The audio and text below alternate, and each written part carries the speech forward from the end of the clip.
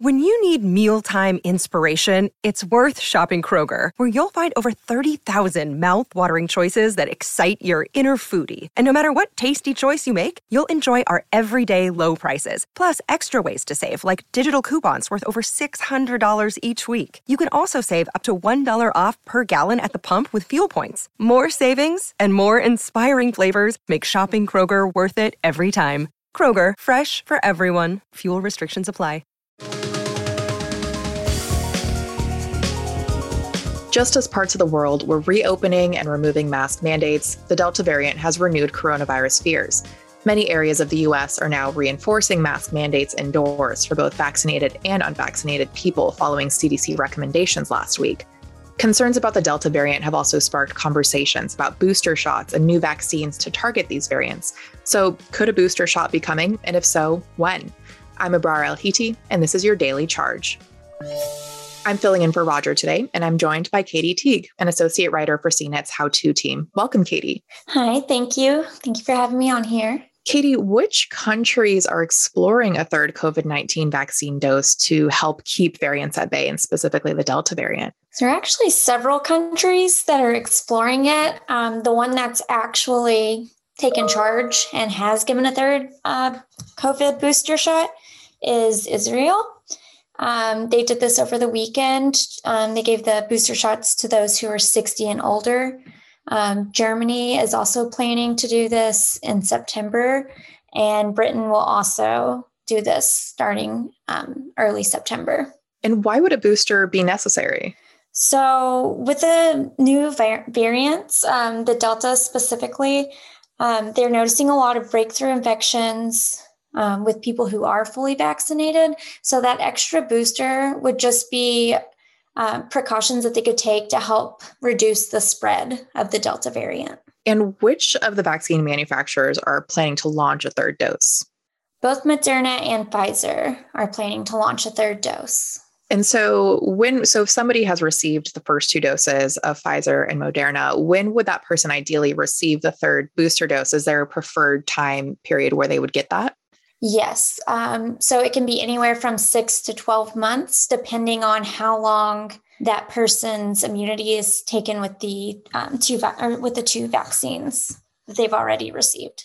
And are there certain portions of the population you'd mentioned, some people getting it above a certain age? Are there certain portions of the population that are more likely to need that third shot?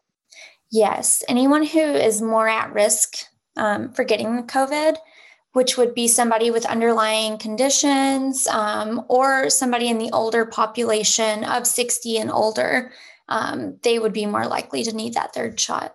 And so how do the CDC and FDA currently feel about this booster shot? Because we haven't gotten a thumbs up from them yet. So how are they feeling so far?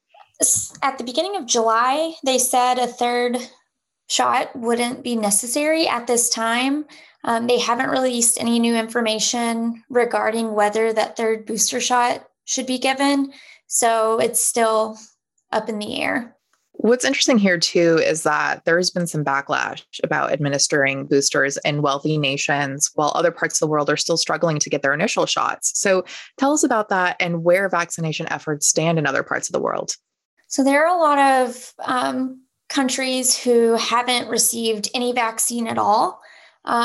So they're receiving the countries that are giving the third vaccines are getting a lot of backlash. The idea is you want to get people vaccinated, as many people vaccinated as possible before even giving out a third dose.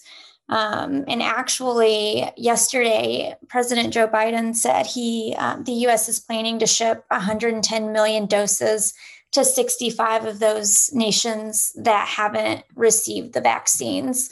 So there's an effort to get more people vaccinated, but the idea of giving a booster shot before everybody else has received a vaccine is kind of giving the backlash.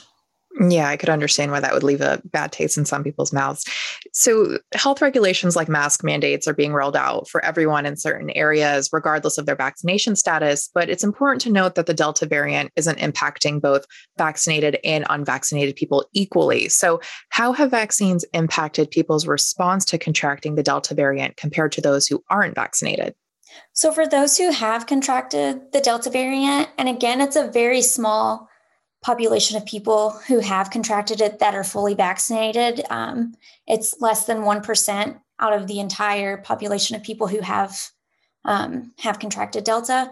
But for those who are fully vaccinated, their symptoms are much less severe, and it might feel like a common cold. But for those who have experienced the Delta who are not vaccinated, they have far worse symptoms. They are ending up in the hospital, and worst case, death. But that's not common in those who are fully vaccinated. And we've been talking specifically about booster shots here, but is anyone working on an entirely new vaccine specifically for the Delta variant? Pfizer is working on tweaking the vaccine they currently have to attack Delta. So that is in the works. They haven't released or haven't said when that will be released, but they're working on it. So a lot of the stuff we're talking about are things that haven't happened yet. So what will need to happen before there's a decision on next steps for protecting people from the Delta variant? More people will need to be vaccinated. So the more people that are vaccinated, fully vaccinated, the less chance of spreading the virus around and new variants and preventing new variants from infecting other people. So just more people need to get vaccinated in order for the spread to stop. It'll be interesting to see how these changes roll out and what we'll see down the road. Katie, thank you so much for joining us. You can check out our coverage on cnet.com. If you have any questions, hit us up on Twitter @The Daily Charge or sign up for direct text messages from Roger by heading to cnet.co/Daily Charge. And if you liked what you heard, please rate and subscribe to the podcast. It really helps us out. For the Daily Charge, I'm Abrar El-Hiti. Thanks for listening.